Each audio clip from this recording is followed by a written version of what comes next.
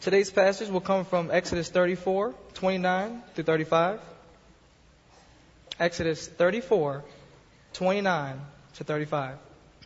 When Moses came down from Mount Sinai with the 2 tablets of the testimony in his hand as he came down from the mountain, Moses did not know that the skin of his face shone because he had been talking with God.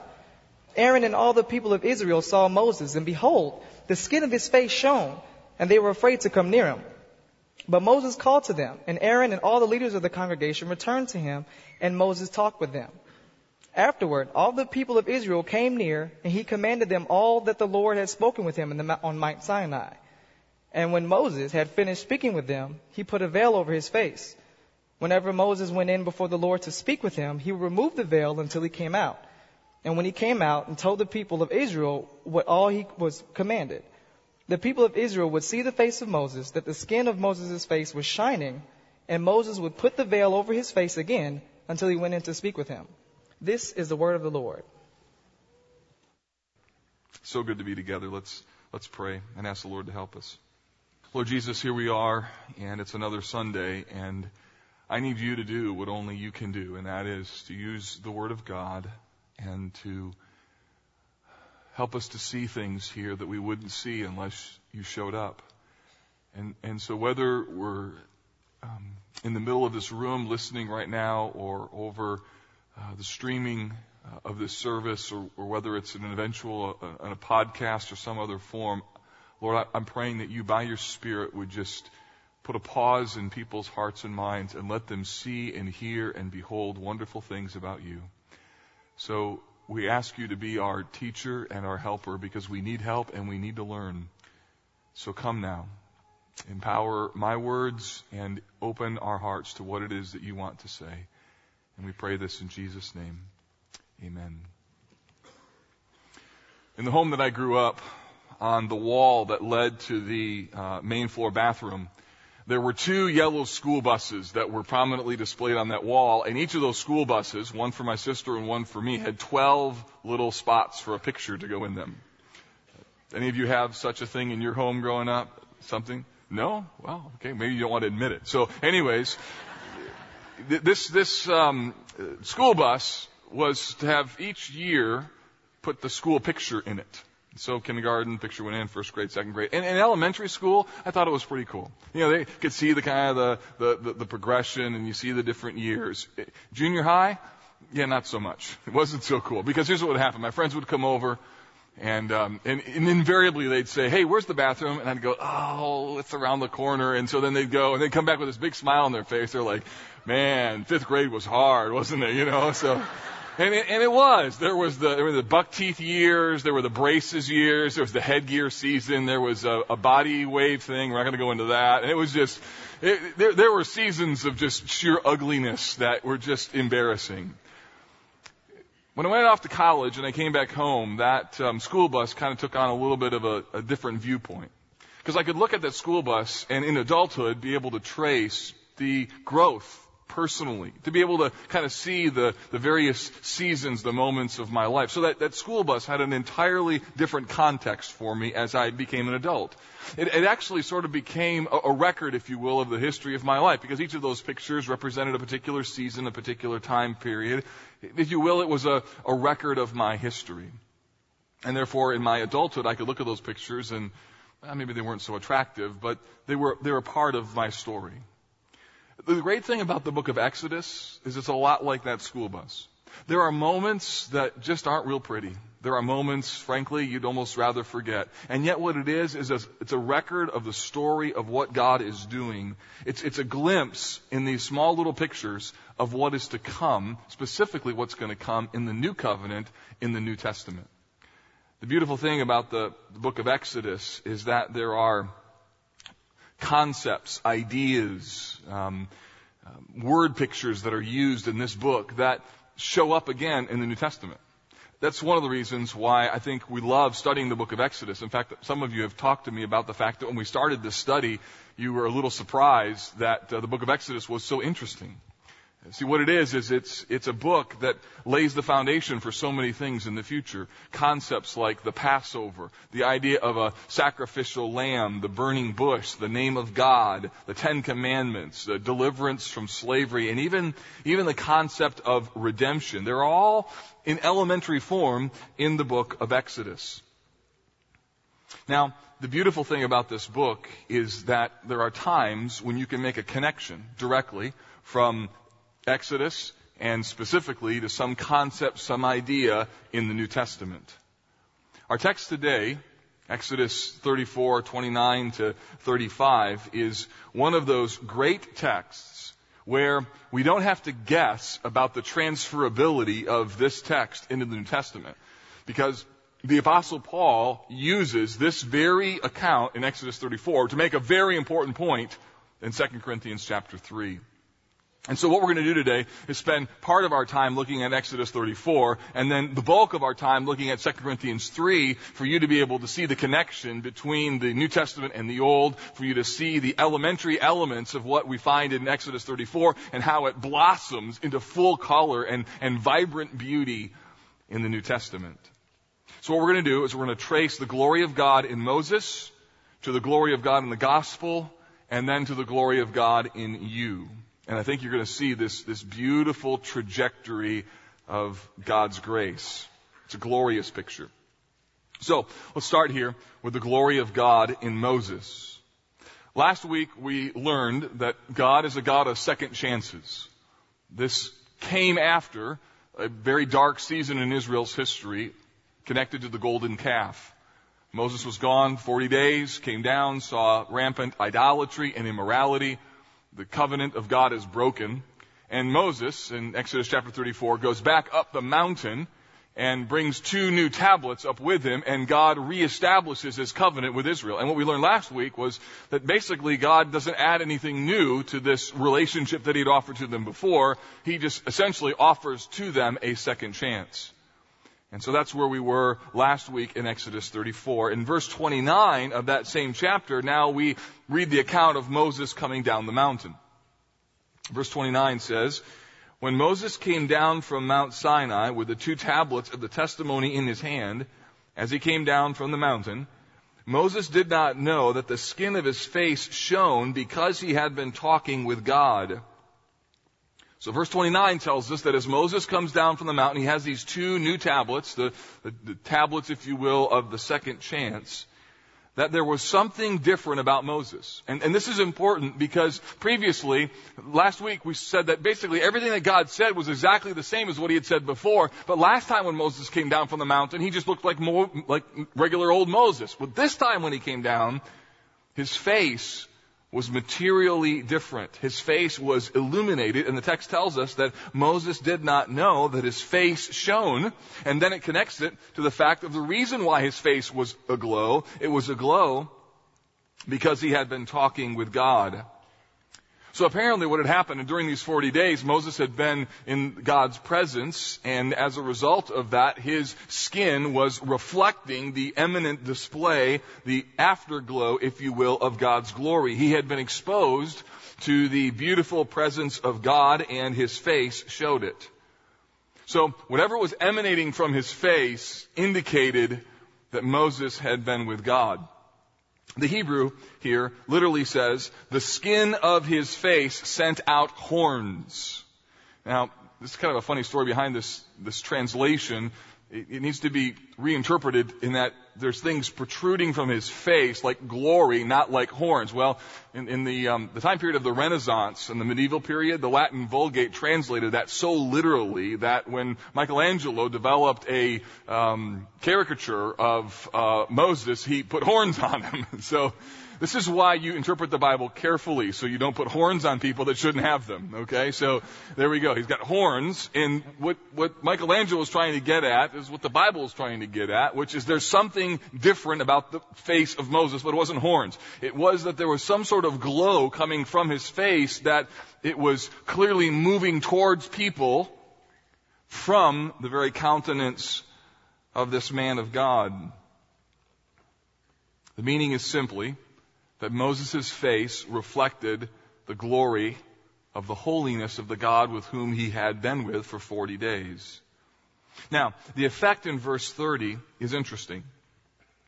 The people of Israel, when they saw Moses' face glowing, they were afraid. Look at verse 30. Aaron and all the people of Israel saw Moses, and behold, the skin of his face shone, and they were afraid to come near him.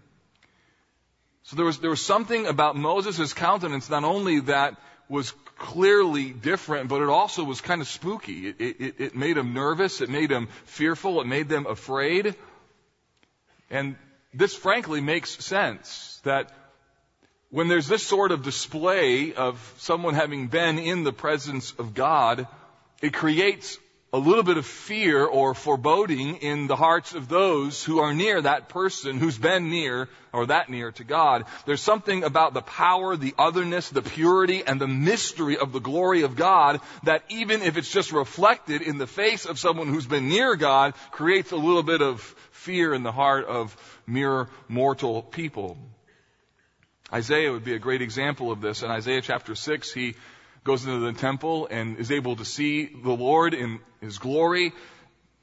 Hears these angels say, "Holy, holy, holy is the Lord of hosts. The whole earth is full of his glory." And then in response, Isaiah says, "Woe is me, I am lost. I'm a man of unclean lips. I live in the midst of a people of unclean lips." So the people of Israel are not out of line with their response. In fact, their reaction is part of God's design in this moment. God wants these people to know that the God on that mountain is a seriously holy God. That's the whole point of the mountain in the first place. The reason God brought them there, the reason there was smoke and fire, it was to remind the people that God is holy and they are not. And the fact of the matter is God is going to deliver his law. Again, he's going to deliver it through Moses. And when Moses speaks, God wants these people to know when Moses is telling you, it's not just Moses' words, these are my words. Thus the glow. Look at verse 31. Moses called to them, and Aaron and all the leaders of the congregation returned to him, and Moses talked with them.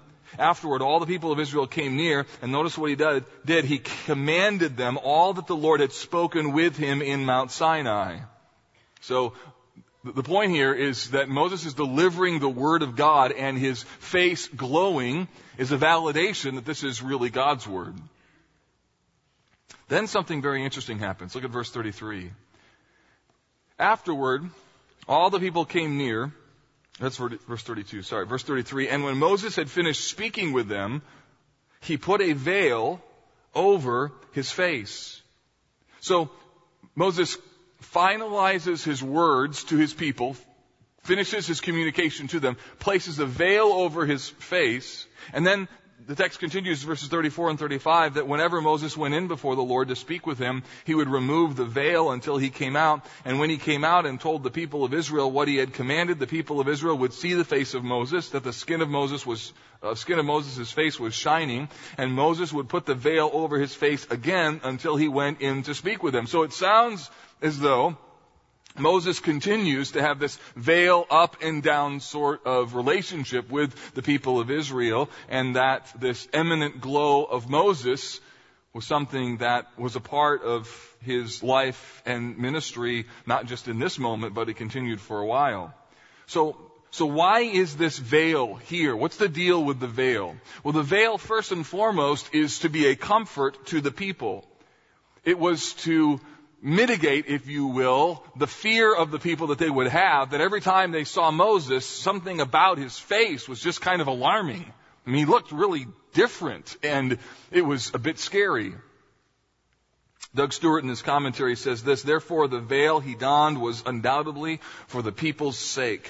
Not because his unveiled face could physically harm them, but because it apparently scared them so much psychologically that they found it hard to be near him. The people presumably were distracted and unnerved by whatever came from Moses' face." So this glow is designed to both confirm Moses as leader, to affirm Yahweh's presence on that mountain. He comes down from the mountain. Clearly Moses has met with God. His face looks entirely different. To also once again demonstrate Yahweh's supremacy and also to motivate the people for obedience. That the law that they are going to receive from Moses needs to be taken very, very seriously. So the glow of Moses' countenance gave the message that he delivered a new level of meaning and a new level of depth. In other words, the face of Moses, reflecting the glory of God, proved that what Moses was talking about was real. The words coming from his mouth were not just his words, they were God's words.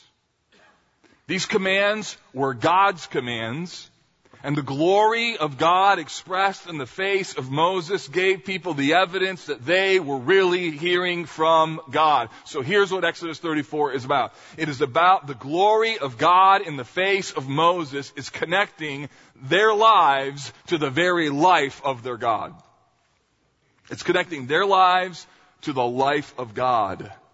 God communicates. Through Moses, he illuminates his face so the people know that what they're hearing and how they're being commanded to live has come from, not from Moses, but from a holy, supreme God, from their God. So that's the glory of God in Moses. Now, let's look at, secondly, the glory of God in the gospel. Take your Bible, go over to 2 Corinthians chapter 3. As I said earlier, the story in Exodus 34 is then used by the Apostle Paul in the New Testament when he talks about the gospel. Again, keep in mind that the glory of Moses was designed to connect the glory of God to the people's lives. And Paul does the exact same thing as it relates to the gospel. Now, by way of background, 2 Corinthians records obviously a second letter that Paul had written to the church at Corinth. He had a very interesting relationship with this church. It was complicated at best, cantankerous at worst. People in that church were accusing the Apostle Paul of maybe not having the kind of credibility that he should, and in large part their charges were based on the fact that although Paul claimed to be an apostle of Jesus, although he claimed to live in the resurrected power of Christ, although he claimed to be empowered by the Spirit, the fact of the matter is that Paul had a whole lot of suffering in his life, and so they looked at that suffering and they said, if you were an apostle really anointed by God, you wouldn't have all this suffering and this hardship. And so the Apostle Paul is trying to validate and to defend his ministry, and chapter 3 is really the pinnacle of that argument. And what he does is suggest that the legitimacy of his ministry comes from the glory of the gospel mediated by the Spirit. So, not dissimilar to Moses, Paul's authority is being questioned, and Paul therefore appeals to the greater glory of the gospel as the evidence that he really is an apostle of the Lord Jesus Christ. Now, this is pretty clearly stated in chapter 3, verses 7 to 9. Here's what the text says. Now, if the ministry of death, that's the old covenant, carved in letters on stone, you know what that means, came with such glory that the Israelites could not gaze at Moses' face because of its glory, which was being brought to an end, will not the ministry of the Spirit have even more glory? For if there was a glory in the ministry of condemnation, the ministry of righteousness must far exceed it in glory. So what Paul does here is he uses the glory concept in Exodus 34 as the basis of talking about the glory of the new covenant, or what he calls here the ministry of the Spirit. He identifies that there certainly was glory in the ministry of condemnation. There was glory in the ministry of the law. How so?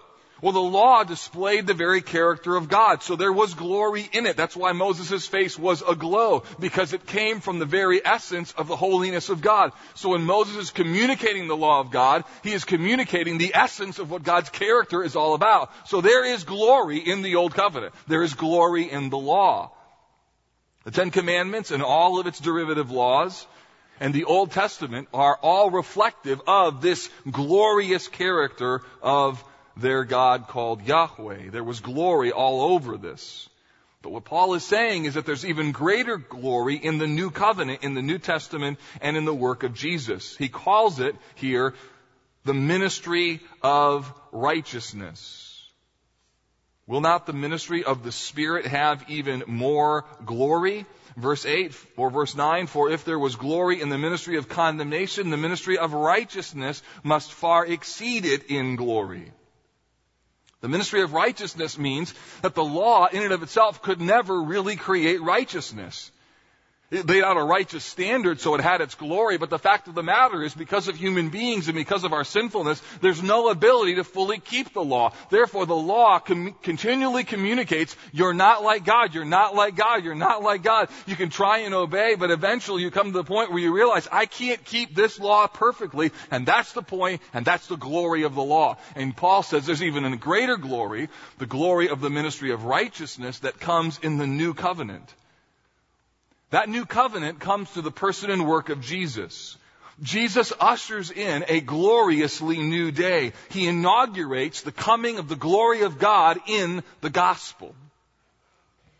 He comes to earth, lives a perfect life, dies on the cross, so that the righteous requirement of the law could be fulfilled in us. Romans chapter 8. He dies in order so that we can keep the law, not externally, internally, and legally, that God declares over us, Romans chapter 8 and verse 1, there is therefore now no condemnation for those who are in Christ Jesus. That is a glorious statement. That means that God in Christ has declared you to have kept the law absolutely perfectly, even though you and God and everyone else knows you haven't. It is grace. It is a gift. And it is glorious. Jesus comes to satisfy the just demands of God's holiness so that God could be both just and justifier of the one who puts their faith in Jesus. Romans 3:26. The effect then is that those who receive Christ's death, they are born again. They're given a new heart. They're declared to be righteous. They're filled with the Spirit. They're given a new heart. They're set on a new path of freedom. They are given a new life. Their life is now connected to the glory of God in a way that is stunning and sweeping and powerful and life-changing. This is the gospel. This is the new covenant. This is the new era of redemption that Exodus is pointing towards in its elementary fashion.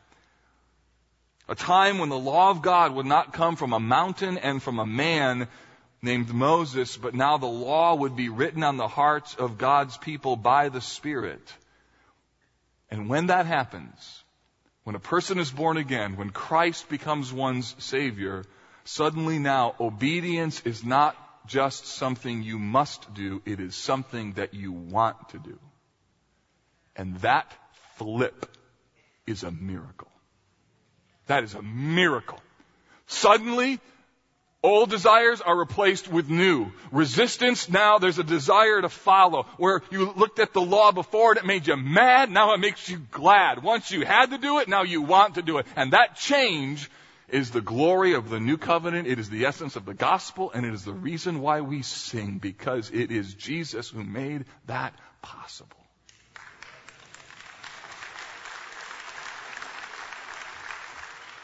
Look at verses 10 to 17. 2 Corinthians 3. The gospel has a glory to it that surpasses the old in verse 10. It's permanent in verse 11. It creates assurance in verse 12. It's inaugurated by Jesus in 14. And it involves the Spirit in verse 17. And then finally and gloriously, it brings freedom in verse 17. Just listen to the beauty of what Paul says here in verses 10 to 17. Indeed, in this case, what once had glory has come to have no glory at all because of the glory that surpasses it. For if what was being brought to an end came with glory, much more will what is permanent have glory. Since we have such hope, we are bold, not like Moses, who would put a veil over his face so that the Israelites might not gaze at the outcome of what was being brought to an end. But their minds were hardened. For to this day, when they read the Old Covenant, that same veil remains unlifted. Notice that he's just flipped the veil metaphor. No longer is the veil just over Moses. Now where is the veil? Now the veil is in front of every person's mind and heart who doesn't know Christ. Now the veil has extended not from Moses. Now the veil is in front of everyone, not in order to protect the glory, but because the veil inhibits them to see the glory. See what he's doing? And then he says this, for to this day when they read the Old Covenant, that same veil remains unlifted because only through Christ it is taken away. Yes, to this day, whenever Moses is read, a veil lies over their hearts. But when one turns to the Lord, the veil is removed. Now, the Lord is the Spirit, and where the Spirit of the Lord is, there is freedom. So the Old Covenant, the law, Moses' message, it all had glory connected to it. It wasn't bad. It was incredibly good. The law revealed what God was like. It revealed what people are like. The law displayed the glory of God, but it was not the whole story. It wasn't the entire story. And what Paul does is to press this analogy so that the gospel is clear and evident. Verse 15, he says that when Moses is read, there's a veil that lies over their hearts. What does that mean? It means that we're natural-born sinners. There's a veil that if you left to yourself, you would never understand or believe that Jesus died for your sins. You would be convinced, naturally, that you are not as bad as what you really are. You would be convinced that you're righteous when you're not. That's the beauty of what the Bible does. In fact, if you're not a follower of Jesus, that's like one of the first things you got to get into your head. That the Bible says that we're all sinners. And initially, when you hear that, you may be offended. And me, a sinner? And what happens is that the Bible, over time, through the Spirit, the veil begins to lift. And you realize, you know what? I am a sinner. And not just what I do. I'm a sinner fundamentally in who I am. You see, what happens is that the Spirit of God lifts the veil, and suddenly, according to the Bible, you see yourself and you see Christ clearly when before you didn't. So those of you who've received Christ, you know exactly what I'm talking about. Whether it was a Sunday school, or it was a parent, or whether it was a VBS, Vacation Bible School, or some other gospel message, a radio program that you heard, or some sort of evangelistic campaign, suddenly you may have heard the gospel once. It may have been the 100th time, and something changed in that moment. You understood, I'm a sinner, I need a Savior, and I am compelled to receive Christ. In that moment, you know what happened? The veil came off, your eyes saw, and you were born again. You saw the beauty of who Christ really was. And you need to know that when that moment happened, certainly you believed and certainly you received, but you did not do that alone. The Bible tells us that God was behind that. Look at 2 Corinthians chapter 4. For God, who said, "Let light shine out of darkness," has shone into our hearts to give the light of the knowledge of the glory of God in the face of Jesus Christ. This is what happens in conversion.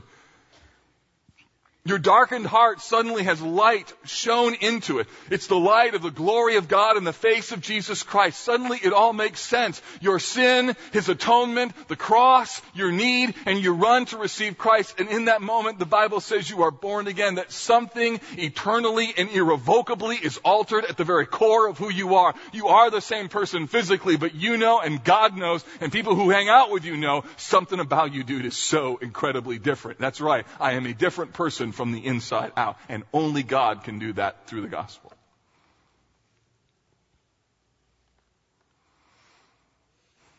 We behold the beauty of God's glory in the gospel when suddenly we understand that we are rescued from our slavery to sin. We are rescued from our inability to keep God's law. We are rescued from our total impotence to do anything about it on our own. So when Paul says that there's this glory in the gospel that was greater than the glory in Exodus 34, he's talking about a glory that brings freedom where there used to be fear. So before, the people saw the glory of God in the face of Moses, and they were afraid, so he had to put a veil over his face. And in the New Testament, the veil is reversed, and now a veil is on people's hearts and minds who don't see and receive Christ. And when the veil is lifted, there's not fear, there's only freedom. In other words, This whole idea of you being forgiven and being born again, it's not just theoretical, it's not just ethereal, it's not just otherworldly, it's not just God's realm. It is all of that. It's meant to be incredibly practical. It's meant to connect where you live right now. In other words, the idea that no condemnation has been declared over you if you're in Christ Jesus, that you have been born again, that you've been regenerated, that you now are a new person. That is not something that's meant to be a once momentary sort of decision that has no impact on the rest of your life. It is meant to set you free for the rest of your life so that all of your life is beholding the beauty of the glory in the face of Christ. This is the glory of the gospel. But Paul isn't finished. So the glory of God in the face of Moses, glory of God in the gospel. Here's the second thing, or third thing rather, and that is the glory of God in you. I love 2 Corinthians 3:18. One of my most favorite verses in the Bible. I love its vision, its hope, its practicality. Paul says this, it sings with the beauty of God. It says this, we all, we're going to unpack this, with unveiled face, beholding the glory of the Lord, are being transformed into the same image from one degree of glory to another, for this comes from the Lord who is Spirit. This verse is huge. We can take a month to study it. We're going to try and do it in 10 minutes. There's 6 things that you need to see about this. What does this text say about the glory of God in your life? Here's what it says. First, it says that this is for everyone, and by that I mean everyone who is in Christ. Paul celebrates the glory of God in every follower of Jesus. After talking about this glorious reality of the gospel in verses 3 through 17, he now talks about what it means to live out that gospel. And essentially, he says this, that every single person who's a follower of Jesus is in the same position as Moses. You, if you know Christ, have the ability to behold the glory of God in the face of Christ. There's no elite class of citizens. There's not reserved just for leaders, not for people who just can get into that cleft of the rock to behold the glory of God. Now, the beauty of the new covenant is that the glory of God expressed in the person and work of Jesus is open to all those who are in Christ. That every single one of you here today have the ability and the power to behold the beauty and the glory of the Lord in the person and work of Jesus. Because of the new birth, every one of you is able to behold the glory of God and the beauty of the gospel. Secondly, beholding is contemplating Jesus. And we all, with unveiled face, beholding the glory of the Lord. What does it mean to behold the glory? New American Standard renders this as beholding as in a mirror. And what they're trying to get to is that you're beholding something that is an image, but not the actual. But don't think of it as you're looking at your reflection, but you're looking at the reflection of Christ in a mirror, that it's an image of Him, but it's not really Him. In other words, you don't actually see physically Christ yet. There will be a day when you see Him. And man, when you see Him, it'll be glorious because you will be like Him and you will see Him as He is. So you'll see Him and then look at yourself and you're like, unbelievable. And by the way, if we meet in heaven, and I hope that we do, you will be able to tell me and it will be fine. Mark, on September, whatever today is, you tried to help us understand the glory of God, and you did an okay job, but you weren't even close. And I'll be high five. Absolutely. I'm okay with that because English language and our limitations, they can't get the full scope. And when you see the glory of God, it's completely unexplainable in terms of the depth and the beauty of what it is. And you will behold Him and you will see Him. But for right now, we see an image, not the real, but a reflection of the real. And then the NIV unpacks this even further and says that we contemplate the Lord's glory. And what they're trying to drive at, and both translations are attempting to translate the exact same phrase, And the NIV is trying to get at the fact that it's not just that we're beholding an image, but it is that we're contemplating this image, and you'll see why in a moment. That you're thinking on it, you're meditating on it, you're seeing it. Well, the question is, where do you see the image of Christ? Well, you see it in the Scriptures. You contemplate the beauty of Christ when you sing about Him. You contemplate the beauty of Christ when you hear a sermon about Him. Every Lord's Day, you are beholding the beauty and the glory of Christ. Oh, you're not physically seeing Him, but you are seeing Him. It means that when you spend time in this Word, spend time tomorrow, maybe in the morning, maybe in the evening, and a verse jumps out at the page, and your heart beats with passions for Christ, and you're just like, God, I love you so much. You loved me and cared for me, and you begin to see Jesus in the text.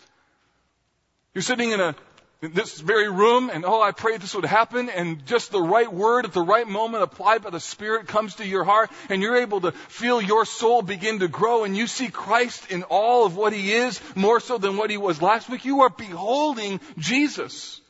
You're singing a song, and the words just connect so well in terms of the depth of their content, and you are beginning to see the beauty of Christ. A friend speaks a word over you, giving you counsel or encouragement. That is beholding the beauty of Christ. So my question to you is this: how's that beholding thing going? Let's be honest. I would imagine there's some of you here, this is the first time in a week that you've beholded Christ. And you wonder why your spiritual life is stagnating. Or you come to church and your whole orientation is, what am I going to get? Well, how's this going to work for me? And you have opinions and ideas of what this day should be like, when the reality is this day isn't about you. It's not about you. It is about beholding the glory of Christ. And my question is, how's that going? Because when you walk out those doors, you better know if you have beheld Christ or not. And then if you have, what are the implications? Because Paul says this is the beauty of what it means to see Christ. It is to contemplate Him, to behold Him, to see Him. My question is, do you see Him? Because here's what's on the line. What's on the line is transformation. Look what happens next in the text. And we all, with unveiled face, beholding the glory of the Lord, are being transformed. So that's the goal. See, the beholding is not just so you can go, wow. The beholding is so you can go, wow, and then say, now what? You behold so you can become. That's the point. See, this is what happens. Moses beholds God, and he becomes something different. Same thing in the New Testament. The veil is lifted, you behold the glory of Christ, you become someone different. There is a connection between beholding and becoming. Contemplation of Him leads to change in us. The goal of this morning, the goal of your time in the Word, the goal of your small group, the goal of your ABF class, the goal of preaching is so that you, God helping you, can be transformed as you have beheld Christ.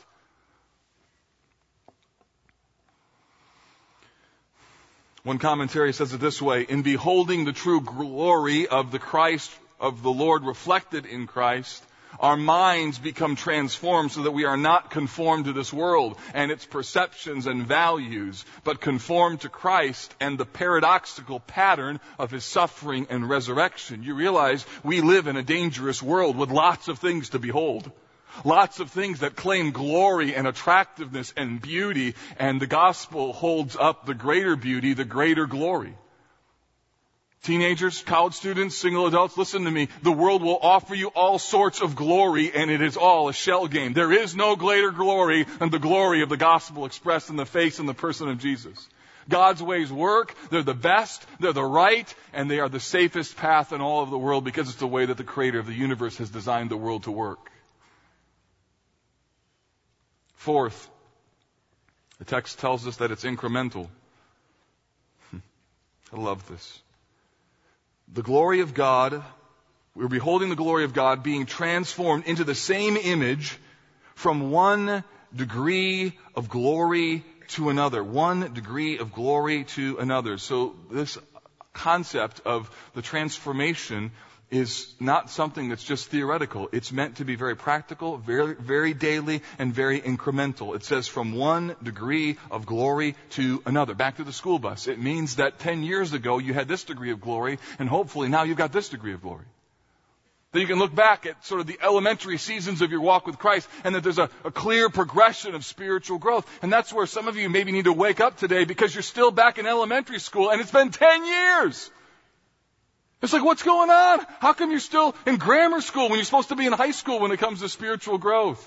And the idea is that there's this transformation. You're not beholding the glory of Christ, and the effect is that your spiritual life is at a flat line. What is the solution? The solution is you need to see Jesus in the Word and through worship and through community to be able to experience the fullness of all of what He has for you. The full and final transformation is going to come at the end of the day when Jesus returns, when glorification happens. And until that time, there is simply incremental progress. That incremental progress piece is really helpful.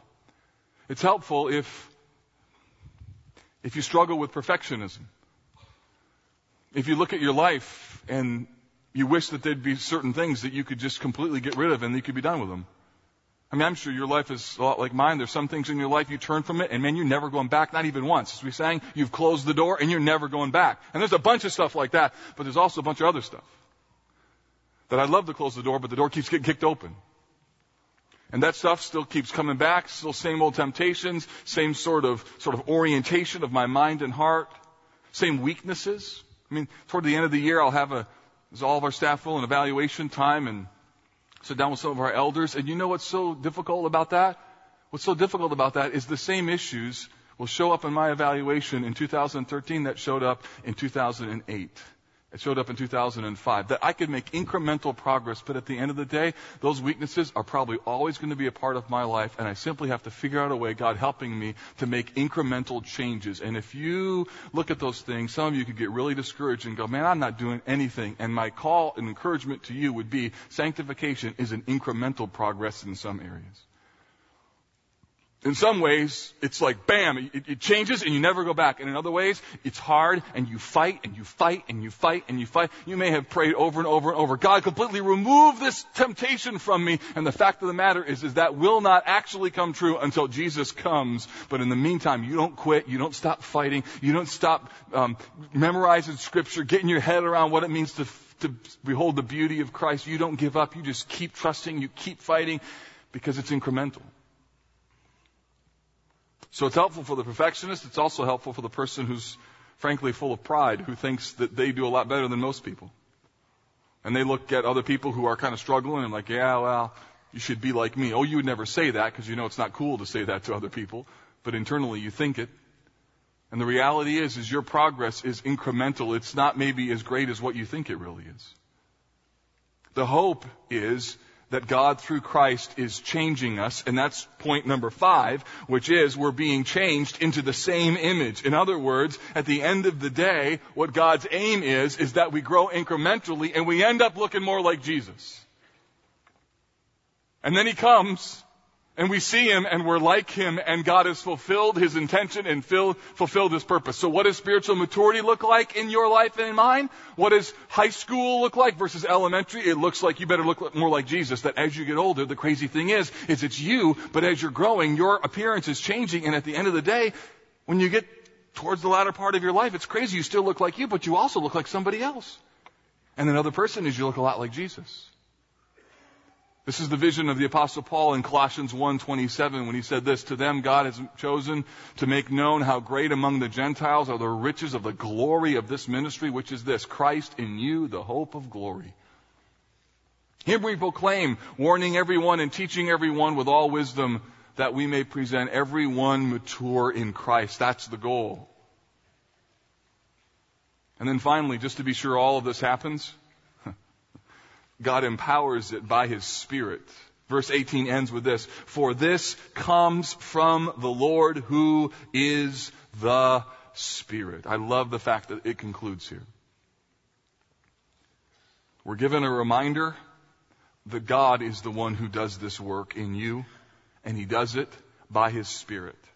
In other words, there's something greater at work in you than just you.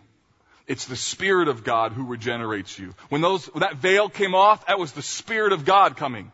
In fact, it may be today that that veil is starting to come off. And suddenly, what I'm saying to you is making sense like it's never made sense before. And I'm telling you, that thing that's happening to you, it is not you. That is the Spirit of the living God coming and unveiling your eyes to see the beauty of what the Bible calls the gospel in order to draw you to Christ. It's the Spirit of God who changes you. It's the Spirit of God who empowers you. It's the Spirit of God who keeps you all the way to the end. Are you involved? Do you believe? Do you decide? Absolutely. But you do not do it alone. In the end, what happens to you in the new birth is a spiritual miracle. It means that God takes the inside of who you are and changes you and sets you on a new path. He puts within you a glory that you could never have on your own. So today, I would implore you, invite you, whatever I could do, that if you don't know Christ as your Savior, if you've never been born again, if you're trying to make your way through life, but the inside of you has never been fundamentally altered, if you've never turned from your sins and invited Christ to be your Savior, I am telling you, you are trying to deal with sin and issues and challenges in a way that God never intended. And I want to plead with you today that at the end of this service, there's going to be people up here at the front who would like nothing more than to pray over you and to have you receive Christ, and today to be a different person from the inside out. I'm telling you, Jesus can change your life today. He can change you from the inside out. He can take you and make you renewed. And then if you can think of a time in your life when that happened, I was regenerated, I saw Christ, I beheld Him, and I became a follower of His, then let me charge you and tell you this. You have to keep beholding. You have to keep beholding. You have to keep transforming. You have to keep changing and keep trusting and keep walking in the Spirit. You have to answer the question today, what is this Sunday all about? Why are you here? Why in God's providence does He have you here on this Lord's Day? What is it that God by His Spirit is calling you to be, to do, or to change? 2 Thessalonians says this: we're to walk in a manner worthy of God who calls you into His kingdom and glory. So what is this day about? It's about something. What is it that God is saying? What is it today that you're seeing about you, about Christ, and about the kingdom? In a moment, we're going to partake of the Lord's table together. These are great emblems that help us to be reminded of what it is that God has done for us in Christ. In a moment, we're going to receive these. These are part of the story of beholding. And I just don't want you to miss. Don't just take these elements. Behold them. Because they're meant for that. Lord Jesus, help us now to receive these elements, to be a part of your work, and to see the beauty of what you have done for us in Christ.